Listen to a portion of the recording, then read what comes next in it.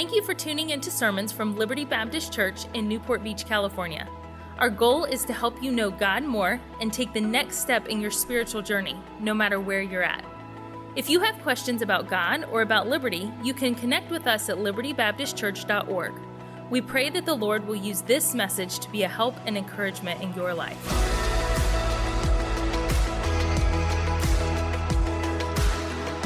It's really good to be here, and I want to set up where we're going and kind of give you an overview. And my heart is full, and I just have prayed all afternoon that this will start a journey for you. That's what I'm going to try to do, is start a journey of you understanding the concepts that are before us. This for me has been it's been my whole life in some sense, but it's been 12 years of what I'm going to specifically unfold tonight and trying to wrap my brain around the work of God in my own life. And as these truths became clearer to me, I'll tell you where we're going, okay? This is thoroughly scriptural. So that's first and foremost. The scriptures are authority for this. You're going to see this clearly in Scripture. But what made this functional in my life, and still functional, I'm still early on the journey of what we're going to talk about tonight, is that we're going to stand at the intersection of gospel theology and then philosophy, secular philosophy, and a little bit of psychology. And when I say psychology, I don't mean theoretical psychology. I mean how our psyche works.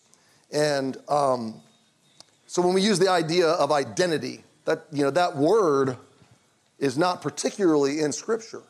That's really a 21st century concept that will unfold, but it is thoroughly a scriptural concept. And so we're going to take biblical truth.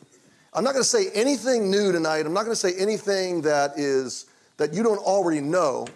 I'm going to say it with different terms and hopefully turn the prism a little bit and let you see it through a lens that when I saw it through this lens, it was like, oh, it was like a light bulb came on that never went off. And suddenly it illuminated a part of my life that I had never really considered, okay? And I really believe we're going to talk about a work that God does, frankly, in everybody's life, okay? So I want you to begin with me in Mark chapter 8. Mark chapter 8. And while you're going to Mark 8, I want to thank Ryan for just giving me this opportunity to speak to the staff, to speak to the families, to preach in church this morning, and then to do this tonight. We've talked about something like this for several years. It just didn't work. And then this year, he extended the opportunity, and we locked it in. And I'm especially excited about this. I've done this in settings with pastors, and with our church a little bit. I did a series about this, but I've never done what we're going to do tonight. And I've never had a pastor that said, we bought a quantity of the books and we're going to hand them out. I'm not a good salesman of my own books. I hope they'll be a blessing to you. I hope this one will be a blessing to you. We're just going to skim the surface of it tonight, and I hope it will compel you to do a deeper dive into the book and into the topic. So Mark chapter 8, beginning in verse 34. And when he had called, this is Jesus, when he had called the people unto him, with his disciples also, he said unto them, whosoever will come after me, let him deny himself and take up his cross and follow me. For whosoever will save his life shall lose it, but whosoever shall lose his life for my sake and the gospel's, the same shall save it. Now, the background of this, if you track Jesus' ministry chronologically, which is a little bit difficult to do if you're just reading straight through the Gospels, because the Gospel writers were not trying to tell the chronological story as much as they were trying to give us vignettes and accounts that validated the identity of Jesus, leading up to his crucifixion. But the chronology generally, I'm just talking broadly, is that for the better part of the first 2 years of Jesus' ministry, he was ministering around the Sea of Galilee and in that region. It's not to say he didn't go south. In fact, when he started his ministry, he made a trip south, and he was in Jerusalem, and he cleansed the temple at the very beginning, around the time of his temptation, right when he started. But then the next long season, he was up in Capernaum and in that region and a little bit north. And his message was primarily believe. I mean, you can look at like the first 9 chapters of Luke, just over and over and over, believe in me, believe in me, believe in me. It's a simple faith, a simple gospel, a simple receive salvation message.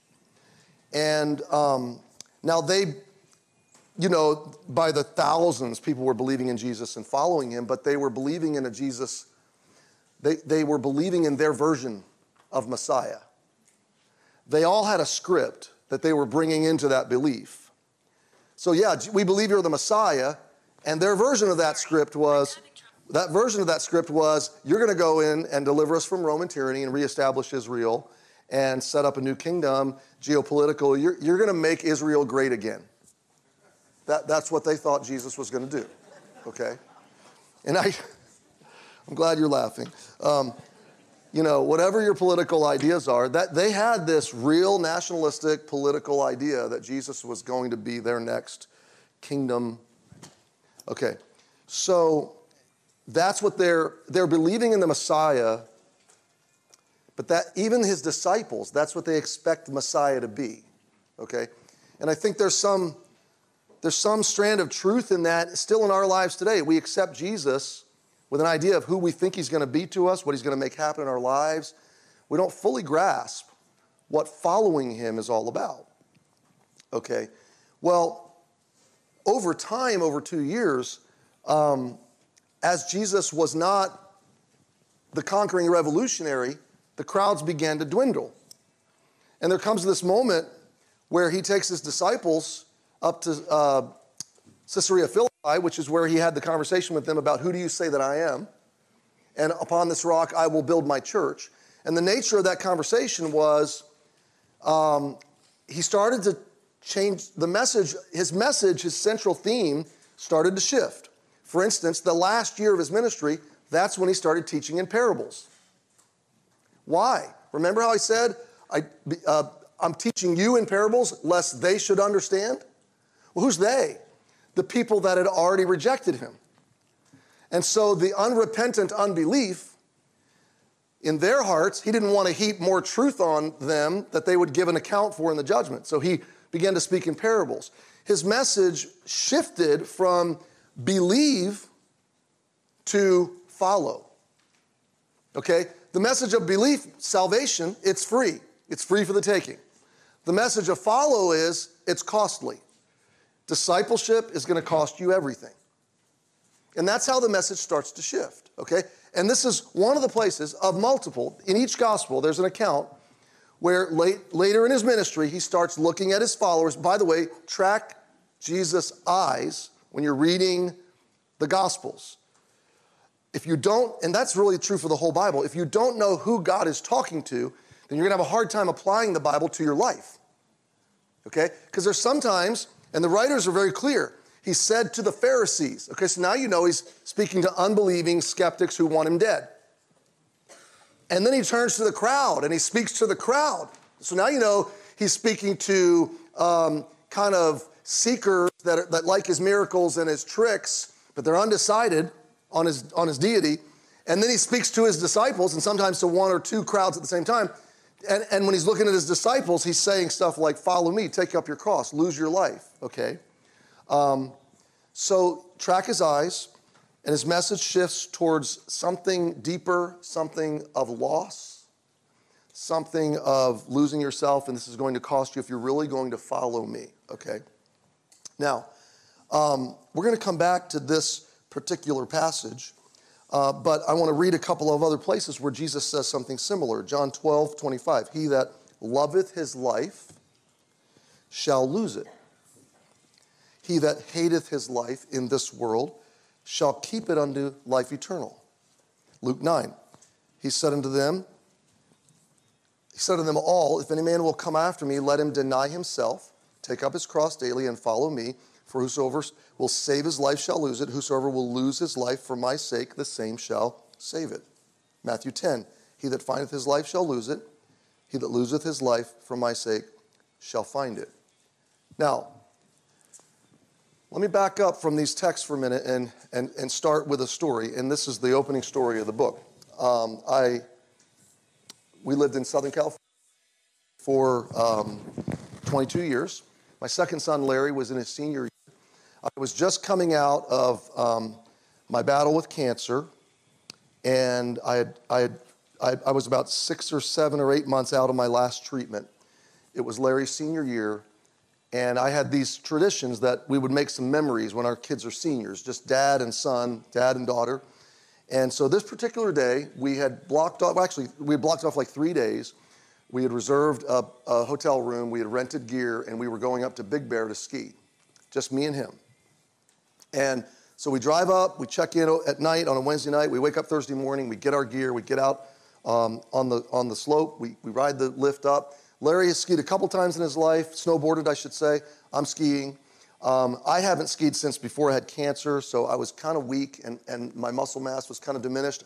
So I got on those skis, I immediately felt like I was kind of on matchsticks. I got a little bit ahead of Larry, first run down, it may have been the second run, I can't remember for sure. But I got a little bit ahead of Larry over a ridge, and I just decided to pull over and wait for him. And several minutes go by and Larry's not there, and 15 minutes now, and he's not there. And I'm just about ready to pop my skis off and start walking back up the hill when here he comes over the ridge, and he comes down to me and he sits down in the snow. And I thought he was adjusting his gear or his binding or something, and he sat down and he said, I fell really hard and I think I hit my head. I said, are you okay? He said, yeah, I'm okay. And he was just kind of sitting there and he goes, yeah, I think I hit my head. And he said, I have a really bad headache. I said, well, are you sure you're okay? He said, yeah, I'm okay. And then he said, hey, Dad, how long have we been here? Now, Larry's kind of a kidder, so I thought he was messing with me. And I said, what do you mean, how long have we been here? We just got here. We've been here. I said, how long do you think we've been here? He goes, it feels like a couple days to me. I said, Larry, are you messing with me? He goes, no. I just can't remember how long we've been here. So that's when I started to sense, okay, something's wrong. He said, how did we get here? I said, Larry, come on now, this isn't funny. He says, no, really, how did we get here? I don't remember. I said, okay, take your snowboard off. I think you've hurt yourself. I think you've got a concussion. We need to go to the first aid shack. We're all the way at the top of this run. So he unlatches his gear, and I put my arm like on his arm. I'm holding him because I don't want him to slip again. And we trudge down the hill holding our gear to the first aid shack. We walk in. I say to the guys, I think he's got a concussion. They say, is he asking repeated questions? He doesn't remember the answers. I said, yes. They said, yep, concussion. You're done. Your ski day is done. You got to go to the ER. So they sent us to the hospital, a small hospital there in Big Bear, where we wait. It's about a 4-hour process. We're sitting there. They're going to do a CAT scan. The nurse comes in. She says, he's probably okay. We just have to do a CAT scan, make sure there's no bleeding internally. It's probably just a concussion, mild probably, and we're going to send you home. But right now, he's going to get nuts. He's going to get loopy. He's going to start asking you the same 15 questions over and over and over again. And don't panic. She said, a lot of people panic, and they kind of, and I said, okay. She said, you might want to write the answers down on a page and give them to him because he's going to keep asking. So sure enough, he left, and we're sitting there for an hour or two, and he keeps asking me the same questions. Why are we here? What are we doing? How did we get here? How long have we been here? What happened? And based on their assurance, this is going to sound insensitive, I just started making up stories. Just for my own entertainment value, you know? And I'm videoing his answers to the stories and sending the videos to the family, and they're laughing, you know? And so it's like, how did we get here? We drove up yesterday. What happened? We're at the doctor. What happened to me? And first time I said, Larry, you ran into a truck. You just ran right into a truck. I did? You know, and then one time I said, you ran over a lady that's old enough to be your grandmother. I did. Is she okay? You know, and then I said, you took a jump and you flipped. And he's like, I did? Did I get a lot of air? I was like, yeah, you looked amazing, but you fell and hurt yourself. I just told him a bunch of different stories. And it didn't matter because 3 minutes later, he didn't remember it. And I'd tell him another one. So they did a CAT scan. They cleared him. They released us. We were hungry. We went to the steakhouse, the Sizzler down the road. We're sitting there. We're at Sizzler. We just spent 4 hours at the hospital. We're sitting at Sizzler waiting for our food. He looks at me and he goes, "Man, my head hurts. I think I must have fallen and hit my head." I said, "Did you?" I said, "Are you okay?" "Yeah." I said, "Do you need to go to the doctor?" No, I don't need to go to the doctor. He didn't even remember we were at the hospital for 4 hours. I said, "Are you sure?" Yeah, we're fine. And he said, "Dad, this was really fun. Thanks for bringing me skiing." Just out of curiosity, I said, "Larry, how many days did we ski?" He goes, I think we've been here like 2 or 3 days. I said, "Well, good. I'm glad you enjoyed it." Because it was as expensive as 2 or 3 days, I can tell you that. All 10 minutes of it.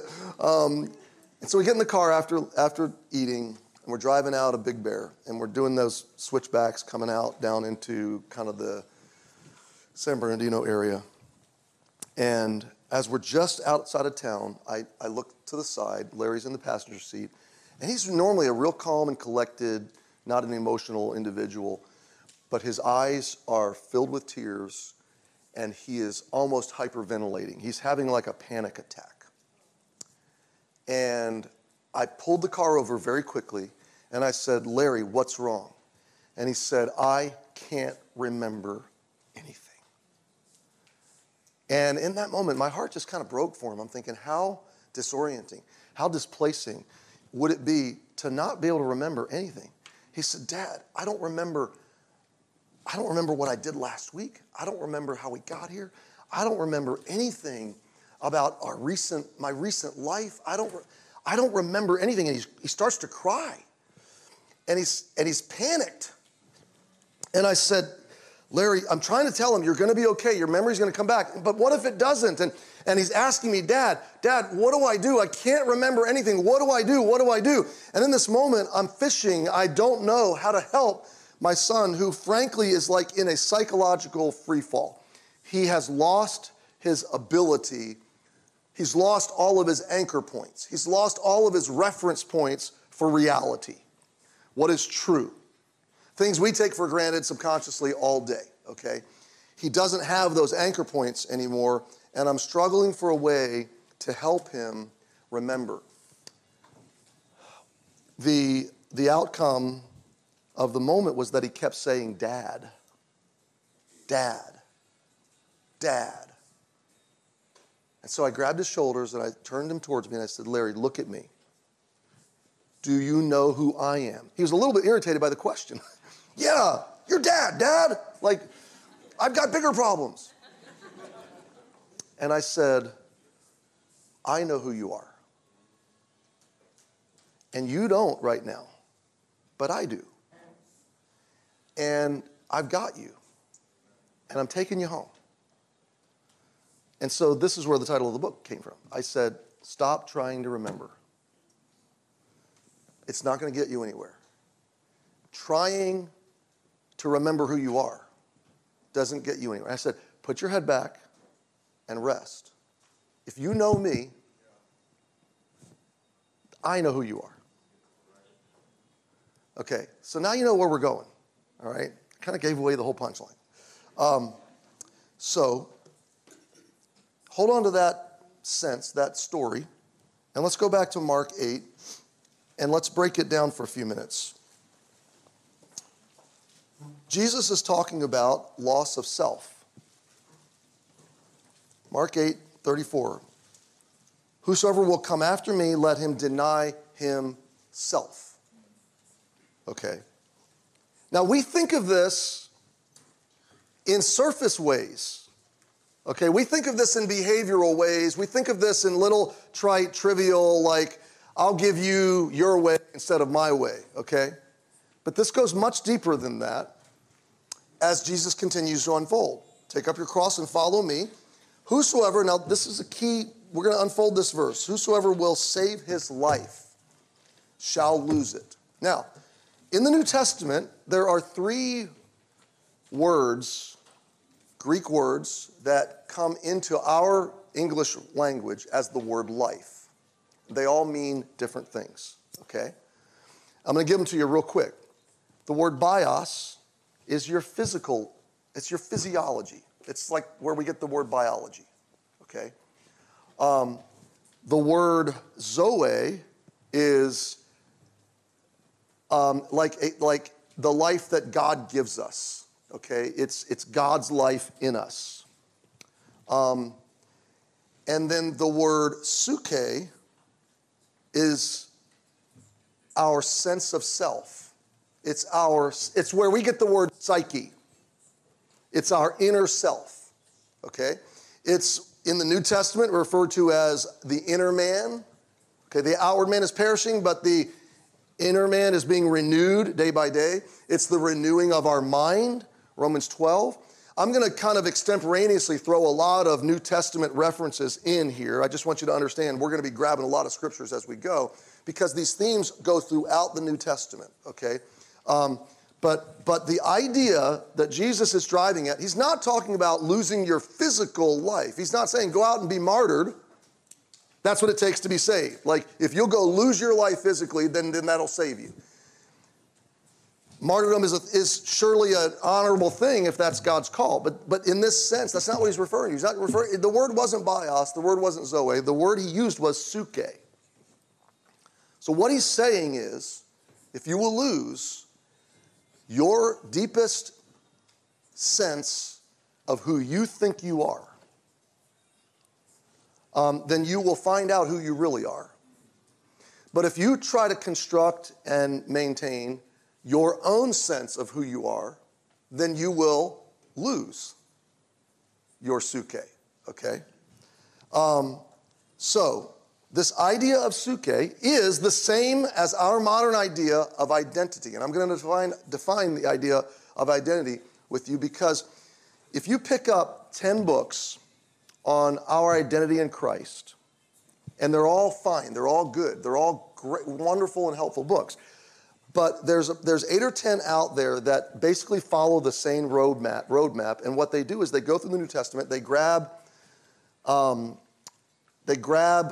names of Christians. They grab the synonyms for Christians from the New Testament. I'm adopted. I'm a child of God.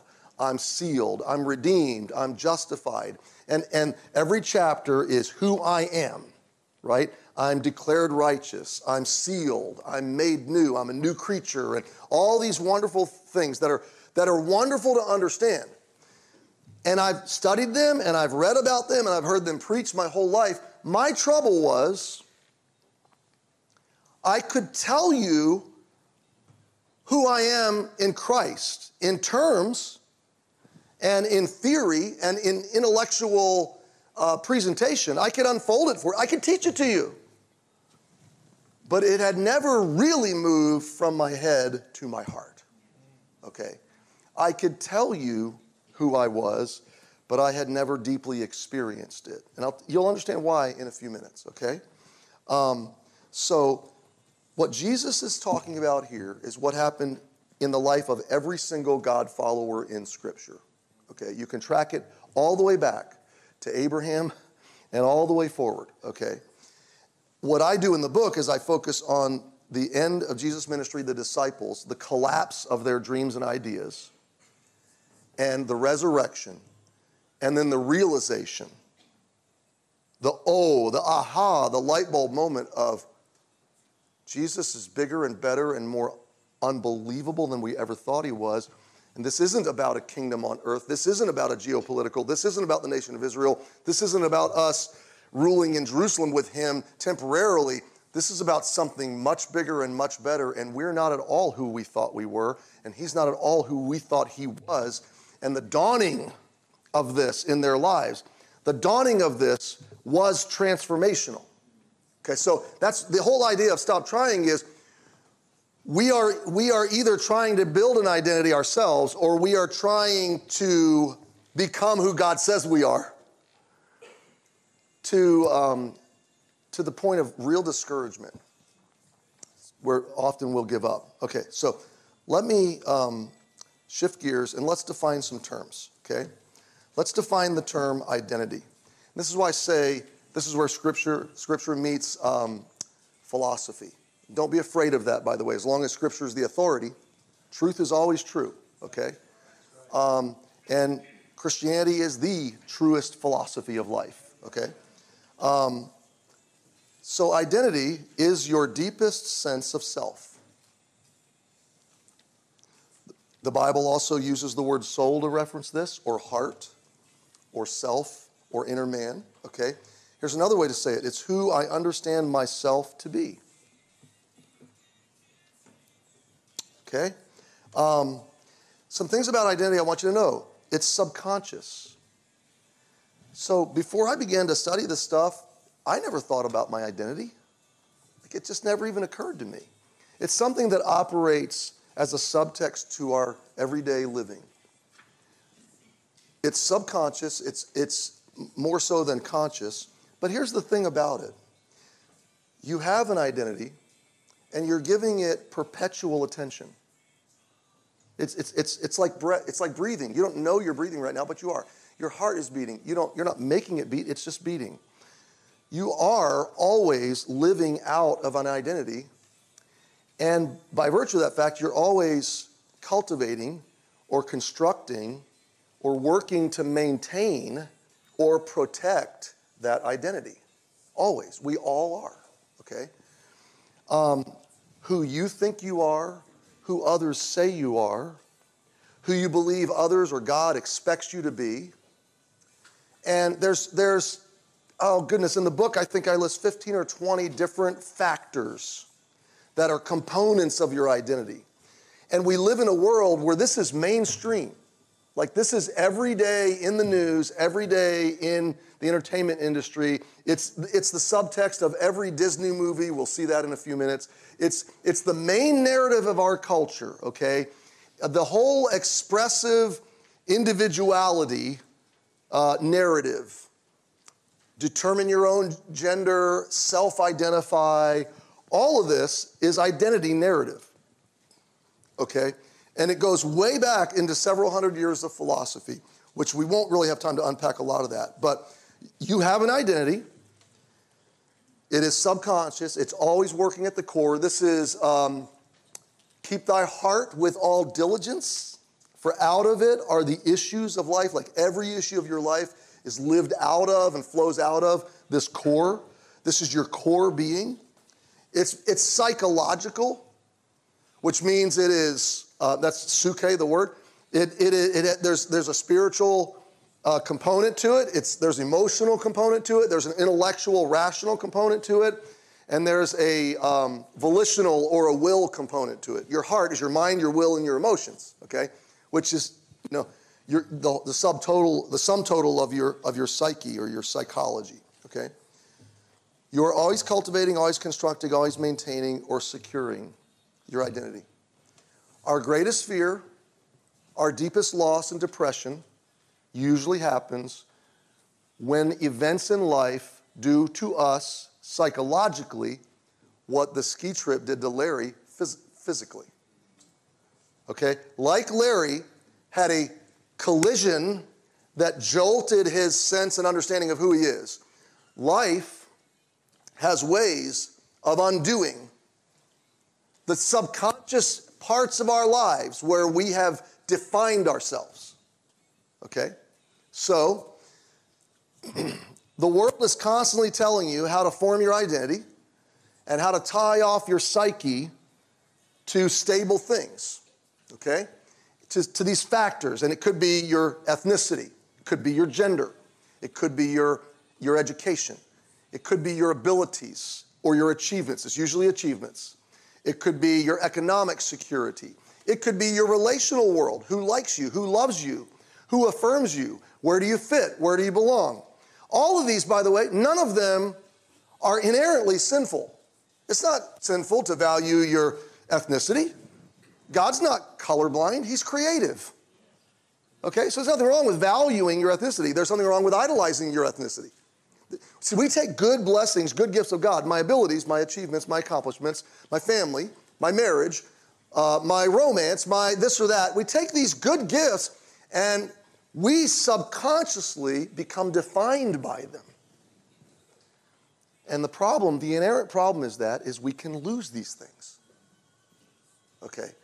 So whatever you tie yourself to psychologically for a sense of meaning, for a sense of significance, sense of value, a sense of love and acceptance, whatever you tie your heart to, if it's losable, if it's changeable, if it's fragile, then you are just one heartbeat, one rejection, one slight, one racial slur away from the loss of your identity.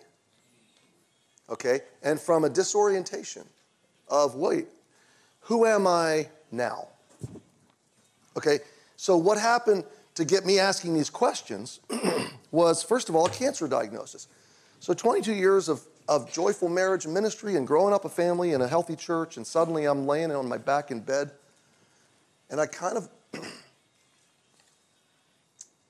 subconsciously, not even knowing I was doing it. If you asked me at 38 or 39, I have friends in here that knew me at that time of my life. I have a lot of regrets of that era of life, but I would have genuinely said, I'm serving the Lord, I'm trying my best.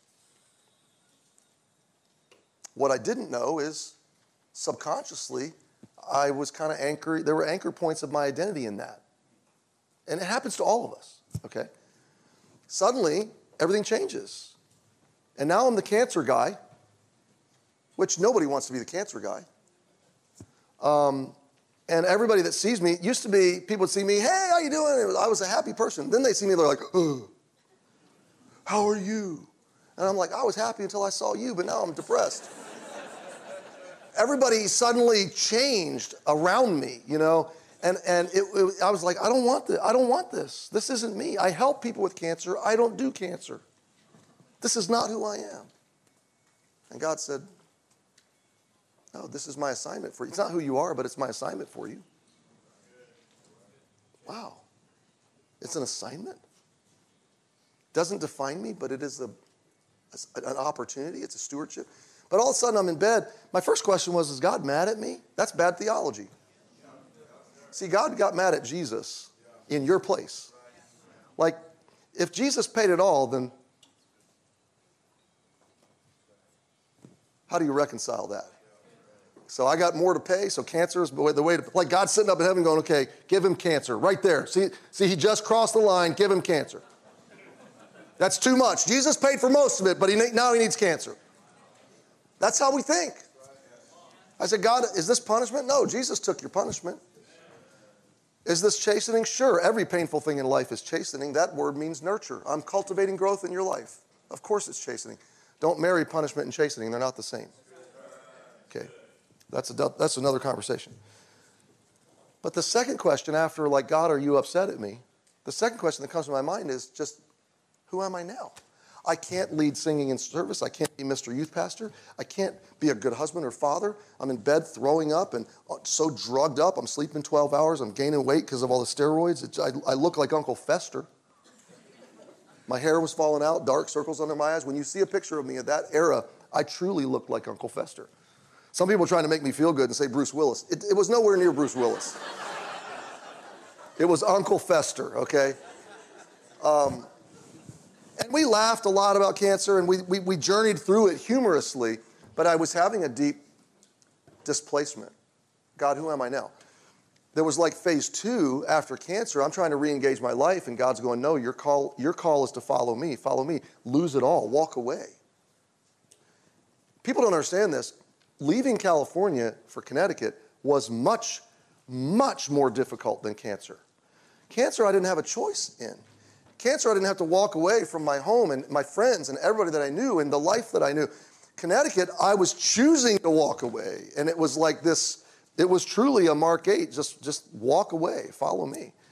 And it was a terrible death experience. And then I got to Connecticut, and for about a year, the church was just a depressed state. And I would get up in the morning, and I knew I needed to go to work, but I didn't want to go to the church because it was depressing. The one secretary that was there really didn't like me. The building needed $1 million worth of work, and I didn't have any money to do any work on it. So I just went to Dunkin' Donuts every morning. Not because the donuts are good, they're terrible, but the coffee is really good. The people were cheerful. The lights were bright.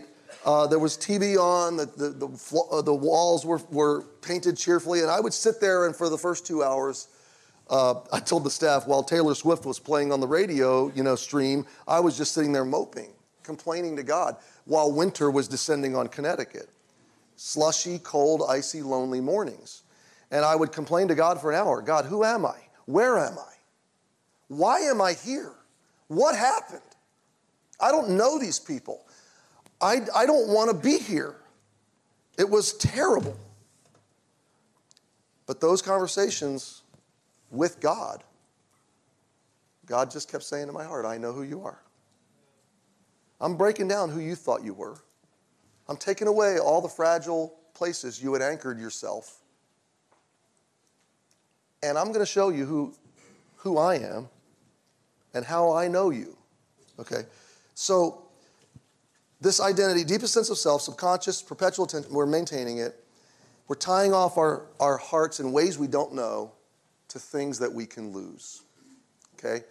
So part of my identity, I'm Dana's husband. You tell me, is that permanent or is it breakable and losable and fragile? I know what you think you should answer. You're going, that's a trick question. The covenant is lifetime. I get that. But can it change? Sure. Absolutely it can. Some of you have experienced that on one level or another. One of us can abandon the other. One of us can be unfaithful. One of us can die. So if my highest identity is I'm Dana's husband, if I lose Dana, I lose myself. I lose who I know myself to be. And I will be asking the question, who am I now? Who am I really? Okay? So this is your identity. And life has a way of bringing us to these moments of loss that are who am I now questions. All right. Now, I want to turn a corner. We'll take a break at about 6:05. There are only 3 ways to form an identity. Most of us in this room are ping-ponging between 2. Okay? The whole purpose of tonight is to introduce the third. All right? And to send you on a journey of growing in that third. Okay? But to understand the third, we have to unfold. And every young person, I'm so glad there's a lot of young people in the room, because you will more naturally grasp this than somebody in their 50s or 60s or 70s in the room. I think, although it's applicable to everybody, I think the young people almost speak this language, okay? So the first way the world has taught us for thousands of years to formulate identity is what I'm going to call, or what philosophy calls, a traditional identity, okay? And I'm going to give each of these a simple definition that you have got to unfold in your own life.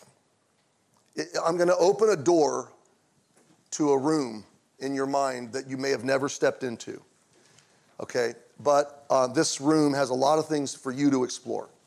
A traditional identity is others define me, okay? I'm defined by others. A traditional identity is looking outside of myself for definition and for significance. I explain in the book that your identity, I should have said this earlier, is where you look for acceptance, security, and significance. You might want to write those 3 words down. Acceptance, security, and significance. Acceptance, who loves me? Security, what most anchors me when life shakes?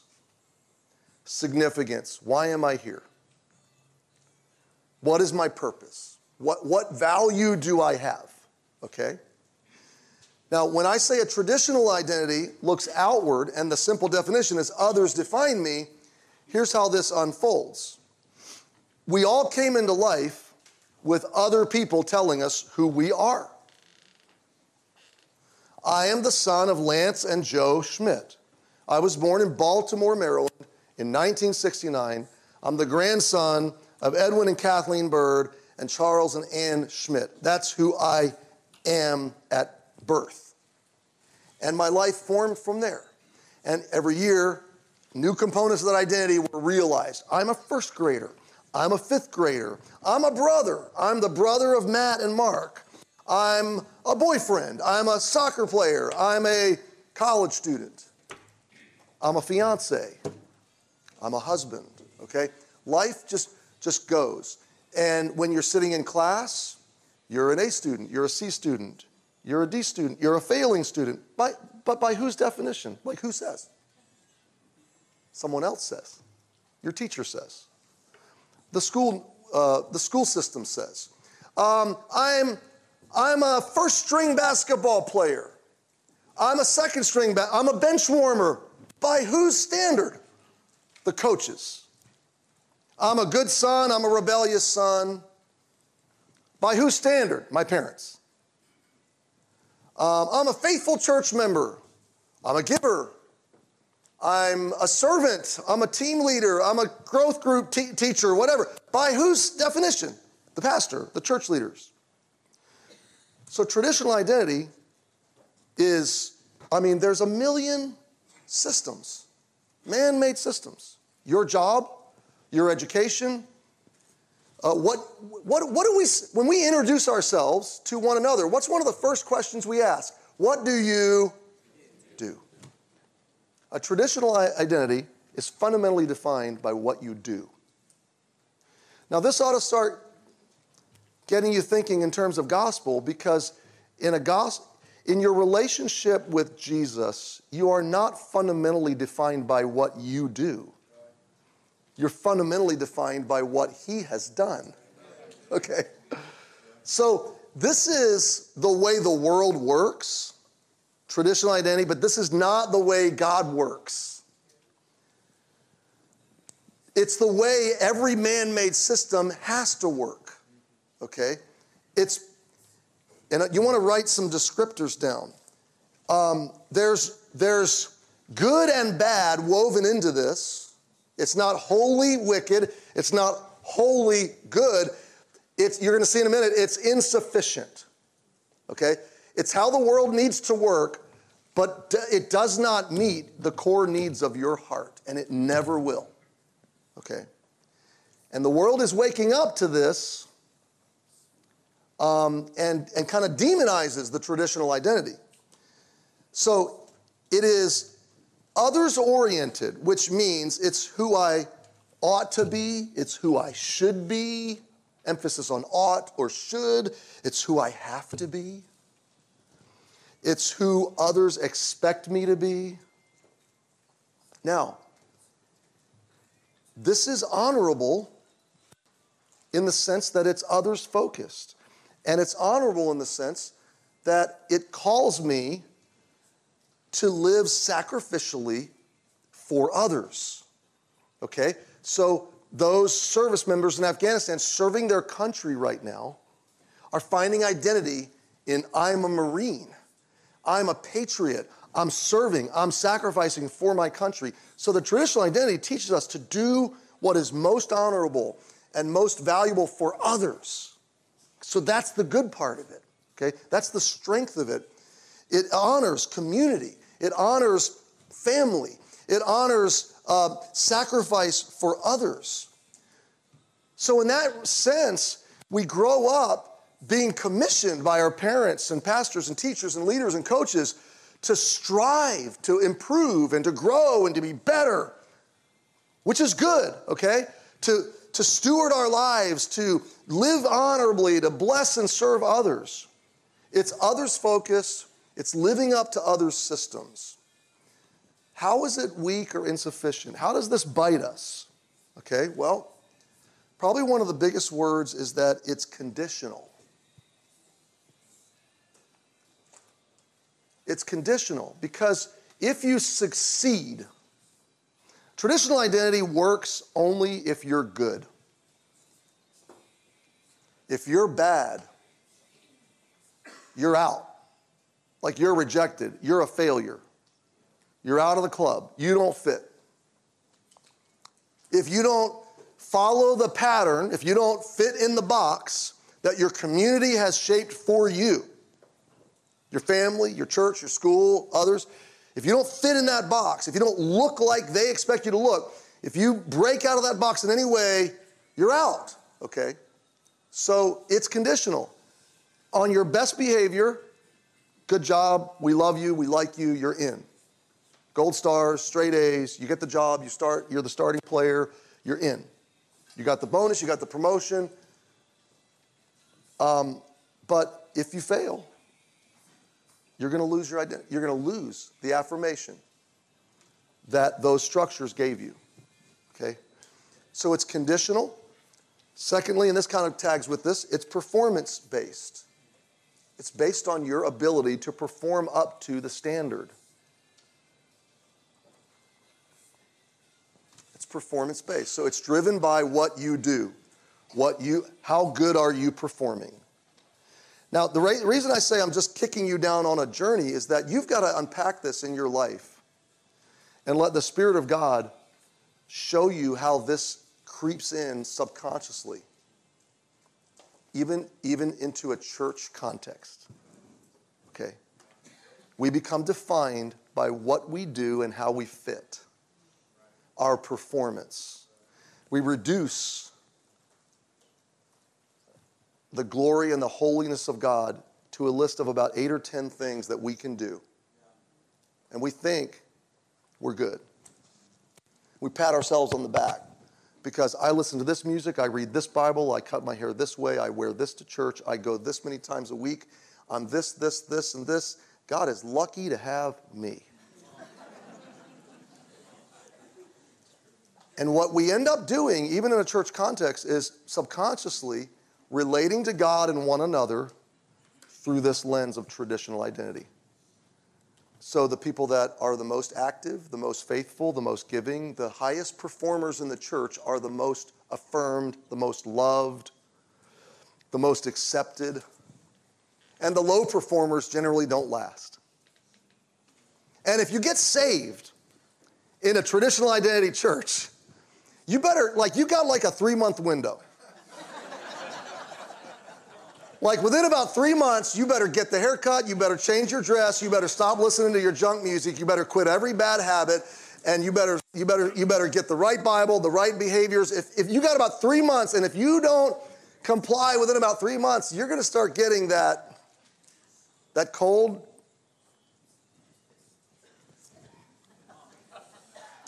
And what ends up happening, I'm going to get off track if I'm not careful. What ends up happening is we witness to somebody of the unconditional love of Jesus. And then they get saved.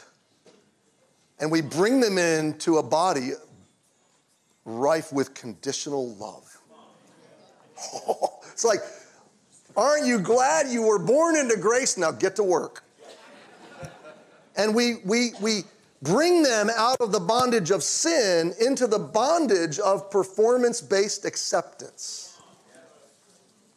And it's incoherent. Because in their mind, they're going, wait a minute, I thought you told me in the gospel that Jesus accepts me unconditionally, but now you're telling me I've got to cross all these, I got to pass this test to fit here? And it's incoherent. I'm a little bit ahead of myself, but conditional, performance-based. Here's the other thing about traditional identity. It's losable, it's fragile, it's vulnerable. Push this through the grid of abuse. What does a victim become in this system? In a traditional identity structure where you have been abused your whole life, or where you've been the victim of sexual abuse, what are you? Who are you? You're a victim. The abuse defines you because what somebody else did to you defines you. The wound, you're defined by your wounds. In a traditional identity, you're defined by your success, you're defined by your performance, you're defined by your failure or by your wounds. And in these systems, if you have a good life, traditional identity works for the high achievers. The high grades, the high performers, the really moral people, the ones that can have their devotions the most. For struggling people like me that miss days on their devotions and some days forget to pray and wake up selfish and argue with their wives, and for struggling people like me, traditional identity just reminds us over and over that we are losers. There's some sense of me being here. I told Ryan, I try to speak transparently because I have this goal that if I can help you see what a loser I really am, then you'll be like, well, I'm not nearly that bad. And there's hope for you then, right? And that's kind of what we do with Scripture. Like Peter was so bad he just denied Jesus altogether. So if there's hope for Peter, if there's hope for Zacchaeus, if there's hope for Matthew, if there's hope, oh goodness, there's hope. If there's hope for Paul, there's hope for me. Okay. So this is losable and fragile. If I'm performing well, I've got a strong identity. If I stop performing, I lose it. I have a weak identity. If I have been well loved my whole life by others, I have a strong identity. If I've been abandoned, neglected, abused, or hurt, I have a weak identity. So it's a trap. Okay? It's a trap. And the failed and the abused and the hurt generally really run from churches that push the gospel through a traditional identity structure because they can't perform up to that metric that fast. Okay?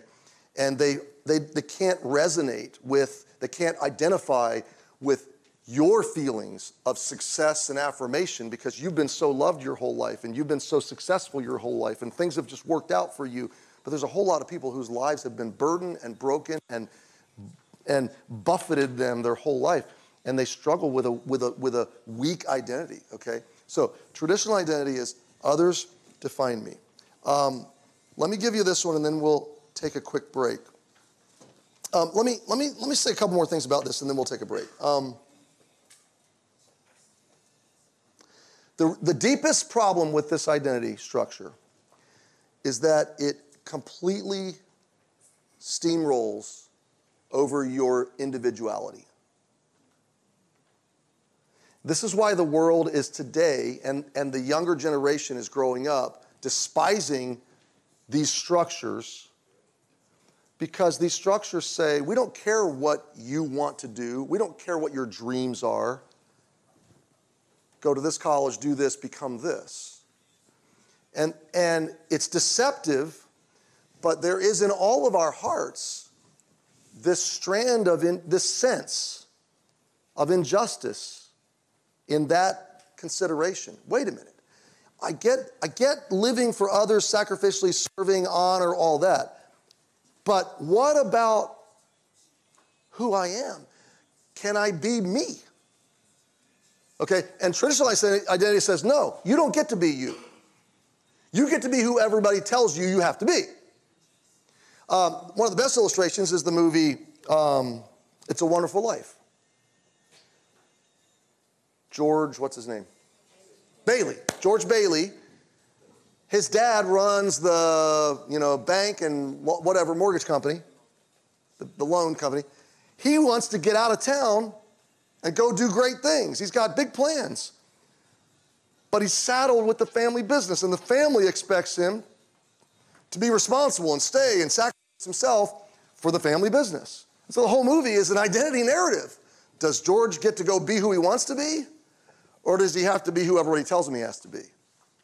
And the whole idea is he's struggling with a loss at one point in the movie of, my life has made no difference whatsoever. I didn't get to be who I wanted to be. And the traditional identity narrative is all woven into it. So it destroys individuality. Traditional identity doesn't care who you want to be. Okay. The outcomes of a traditional identity are inevitably one of two poles. If you're successful, you unavoidably become proud of your success. You're either proud that you achieved it, or you're proud that you were so good that God gave it to you. Okay? However you phrase it, like, look what I did, I'm self-made, that's the secular version. Or, look how good I was and boy, God's been good to me. That's kind of code language sometimes for look how good I was. You must not have been as good as me because he didn't bless you like he blessed me, right? I was having lunch with a guy one time and I was telling him about the cancer battle. He was asking me questions and he said something. He didn't realize how he was insulting me when he said it. But he said, I just hope God will teach me those. I hope he won't have to give me cancer to teach me something like that. I'm like, oh, I see what you say, what you think. You think I'm so stupid that I couldn't learn it any other way, that he just decided to afflict me, which is not how God works, okay? That's beside the point. But you'll either get full of pride on one hand and then judgmentalism. You're not as good as me because you're not as blessed as me. That's exactly how the Pharisees thought. Or you will become despairing that you can't live up to, and you'll get into a give up mindset. You will, if on the success end, you'll get exhausted of trying to keep everybody happy. On the failure end, you'll get so despairing that you run away from these systems. You liberate yourself from them. Which is exactly what the prodigal son did, which maybe we'll come back to that story in a minute. So, traditional identity, others define me. Before we take a break, I'm going to take 3 minutes. Does anybody have a question? I just want to make sure I'm making sense. Okay.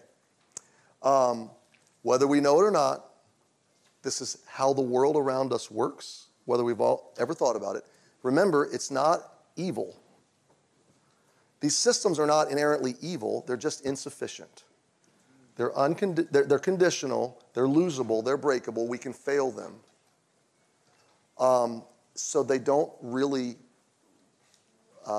deeply define us.